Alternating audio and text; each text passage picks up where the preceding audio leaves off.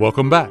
We are glad you have chosen to join us as Pastor Tim continues his message entitled, If You Want to Be Fruitful, from 2 Timothy chapter 2, verses 2 through 7. Both in the Bible and in life, we find examples of people we want to follow. Who doesn't want to be as courageous as Daniel, or as skilled as David, or as persuasive as DL Moody? Paul shares some easy-to-relate-to people for Timothy to emulate as he looks to be more fruitful in his ministry. Here's Pastor Tim. There's a duty to do if you want to be fruitful. There's a price to pay if you want to be fruitful. Thirdly, there are models to mimic if you want to be fruitful. There are. I mean, he starts us off already in this passage, or at least in the chapter beforehand, remember? And he gives himself as a model to Timothy. You know, he says, Timothy, don't be ashamed of me. Don't be ashamed of the gospel. Don't be ashamed of my chain. And he says, I'm not ashamed.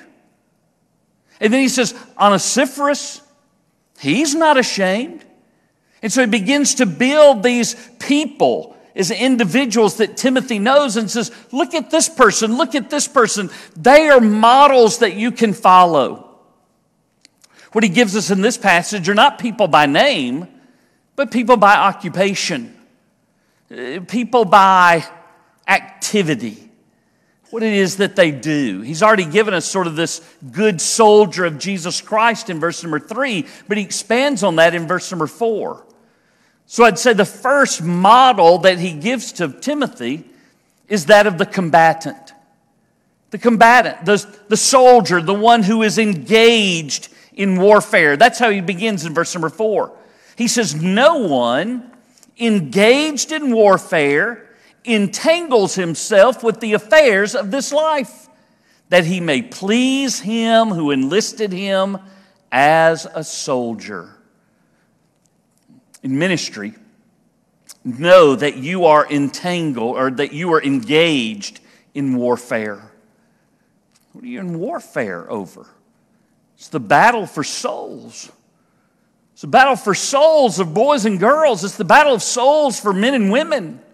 It's the battle of souls for people who are just like you. It's the battle for souls for people who are vastly different than you are. Who do you battle?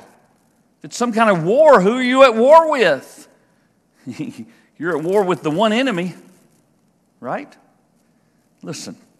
You might not always get along with the people that is in your church family, but there's not one person in here that's your enemy.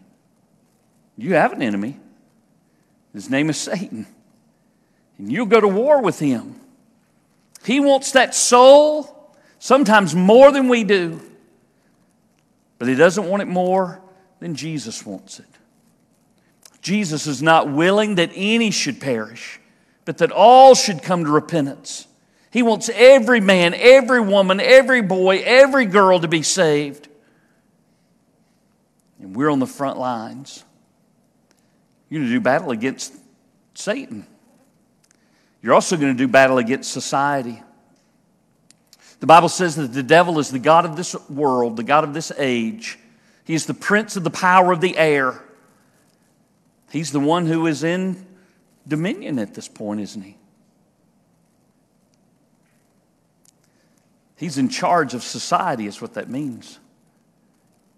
Social ways and social tendencies are never going to fall in line with the church. They're always going to fall in line with the enemy. Always, and you're going to battle it. I mean, you just think about it with your children and your grandchildren. How you have to fight the things that, you know, Disney Channel seems so innocent. It's a whole channel dedicated to children. Not in a godly fashion. Where do children today get the idea that homosexuality is just a normal part of life? They get it first from television. They get it second from school. You are a combatant. Nobody wants to see a soldier who is unfaithful. No one wants to see a soldier who is unfruitful. And so what he tells Timothy is, as you are engaged in this warfare, then do not be entangled with the affairs of this life. Understand the differences between what God's doing in this world and what the world's trying to do through you, for you, to you. Don't get entangled in that. What's that soldier's goal? In this verse, it's that he may please the one who enlisted him as a soldier to please the Lord. Listen, in all of your ministry and all of your doing, you serve an audience of one. Just an audience of one. If God is happy and God is pleased with what you do, it doesn't really matter what everybody else evaluates that at. You seek to please Him. And the church or your ministry group is going to be better off for it. You need a model? Somebody to mimic? Somebody to imitate? Well, look at the combatant. Look at the soldier. Secondly, look at the competitor. Look at the athlete. That's who he mentions in verse number 5. He says, and also. So what he's telling me there is, now here's a second example that's just like the first. In the same way that you need to be like a good soldier, be like a good athlete. So he says this, and also, if anyone competes in athletics, he is not crowned unless he competes according to the rules. We're not an end that justifies the means kind of religion, if I can use that word that way. The ends don't justify our means. We're not able to do the wrong thing the wrong way at the wrong time and expect good results, to expect God's blessings.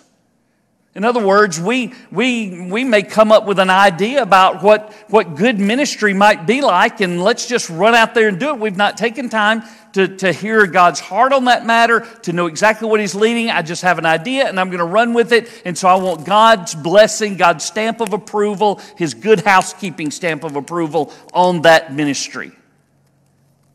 Doesn't work that way, does it? Competing according to the rules, as far as we're concerned, is I want to do what God says to do, when God says to do it, the way God says to do it, and with a right heart attitude in the midst of all that. That's what I'm looking for. That's what He's looking for.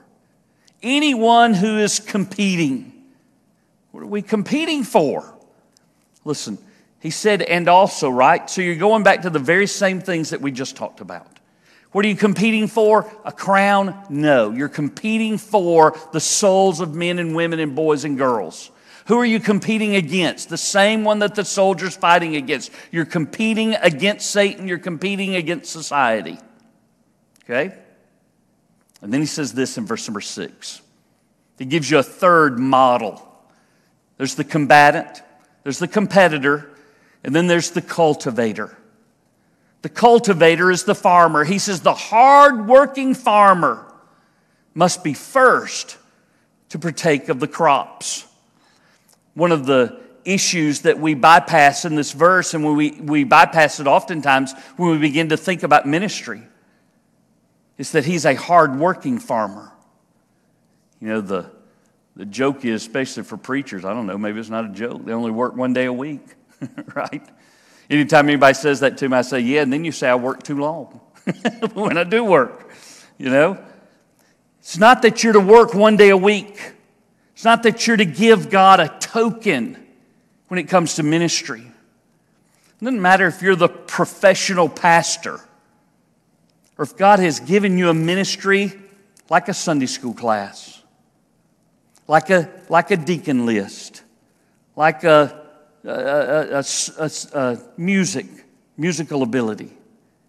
Whatever it is that God's given to you to minister to through the church, He's equipped you fully, but at the same time, He expects you to work hard at that.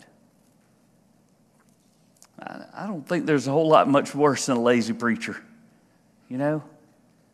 It ought to be hard work. It's hard work against the enemies that we have.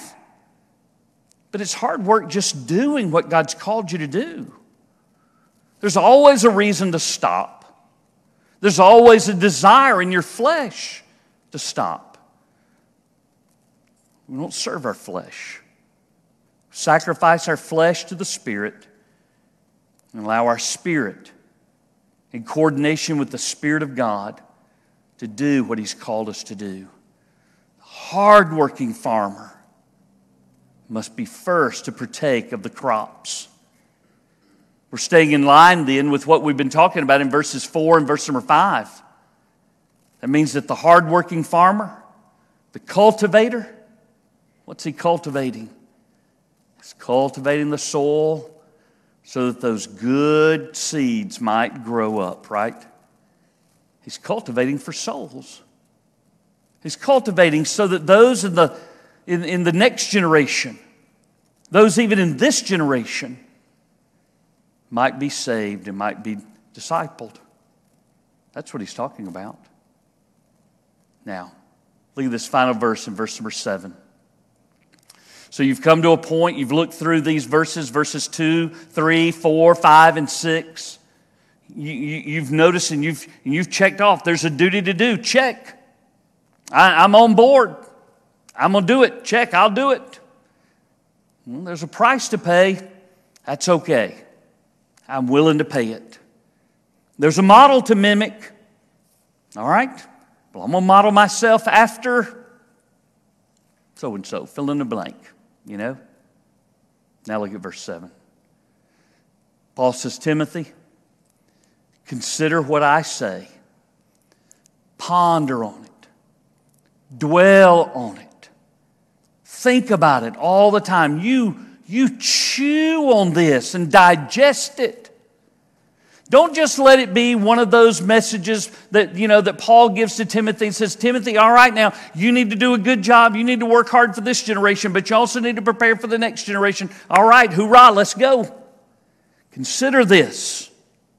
Contemplate it. Make sure that you really are willing to pay that price. What did Jesus say? The man begins by building the house and then he can't finish it because he didn't count the cost. Count the cost at the beginning. Consider what I say, and may the Lord give you understanding in all these things. He'll give you wisdom. There are people I see in the Scriptures. I want to be like them, you know. I want to be courageous like Daniel. I want to be wise like Solomon. I want to be skilled like David. I want to be, look through history. I want to be persuasive like DL Moody. I want to be as thorough as Billy Graham.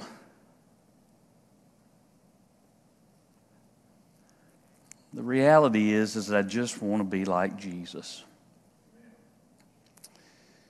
If you'll take that to heart, and you'll consider what he's saying, you'll give it then everything that he's given you to give, I think you'll be fruitful in the ministry that God's given to you. Why don't we take a minute tonight and just pray through that? Let's be real specific. Let me ask you to bow your head and close your eyes. So first, as you get ready to pray, you've got to be able to identify that, don't you? All right, so let me ask it to you this way. What is the ministry that God has equipped you and given you opportunity to do? What is it? I remember when we first started going on mission trips and we took our children with us. I remember Juliana's very first mission trip, but telling her, Juliana, you're not going as a freeloader. You got a job to do. What's your job? Her job on that mission trip was to make friends. Maybe your ministry is as simple is making friends intentionally. What is your ministry? Would you first ask God to help you to be faithful in it? To give you such an understanding of where that puzzle piece fits that it becomes for you the most important puzzle piece in the whole puzzle. To that will be faithful. Would you ask Him to help you? Then would you ask Him to help you to be fruitful?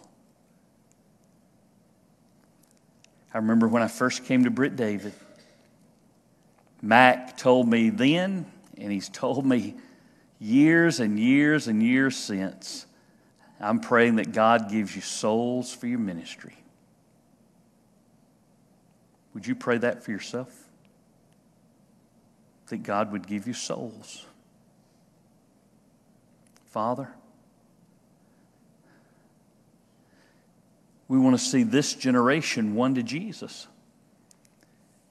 We want to see the next generation won to Jesus. We don't want to see the wasted years that many of us have spent. We want them to know from an early age who you are and how to live life in light of who you are and of whose they are. So, Father, I pray that you'd help us today to be fruitful in every good work. In Jesus' name I pray. Amen. Listen, tonight, maybe what you want to do is just kind of give that ministry back to the Lord. It's His. If you want to do that, you want to come to the altar and just spend some time praying through what God's given you to do it. If you come to a point of saying, you know what, I think I'm just going to pray that God opens up something for me to do. Maybe you want to come to the altar and do that too. If I can help you, though, I want to. Okay? So let's stand together. Let Sean lead us as we sing, as we pray, as we do what God's calling on us. Sean.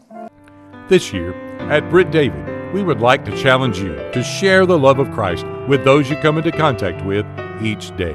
Remember, he who wins souls is wise. Pastor Tim would love to connect and share with you about a personal relationship with Jesus Christ and how you can know that Jesus is your Savior and Lord. That address is churchoffice@brittdavid.org.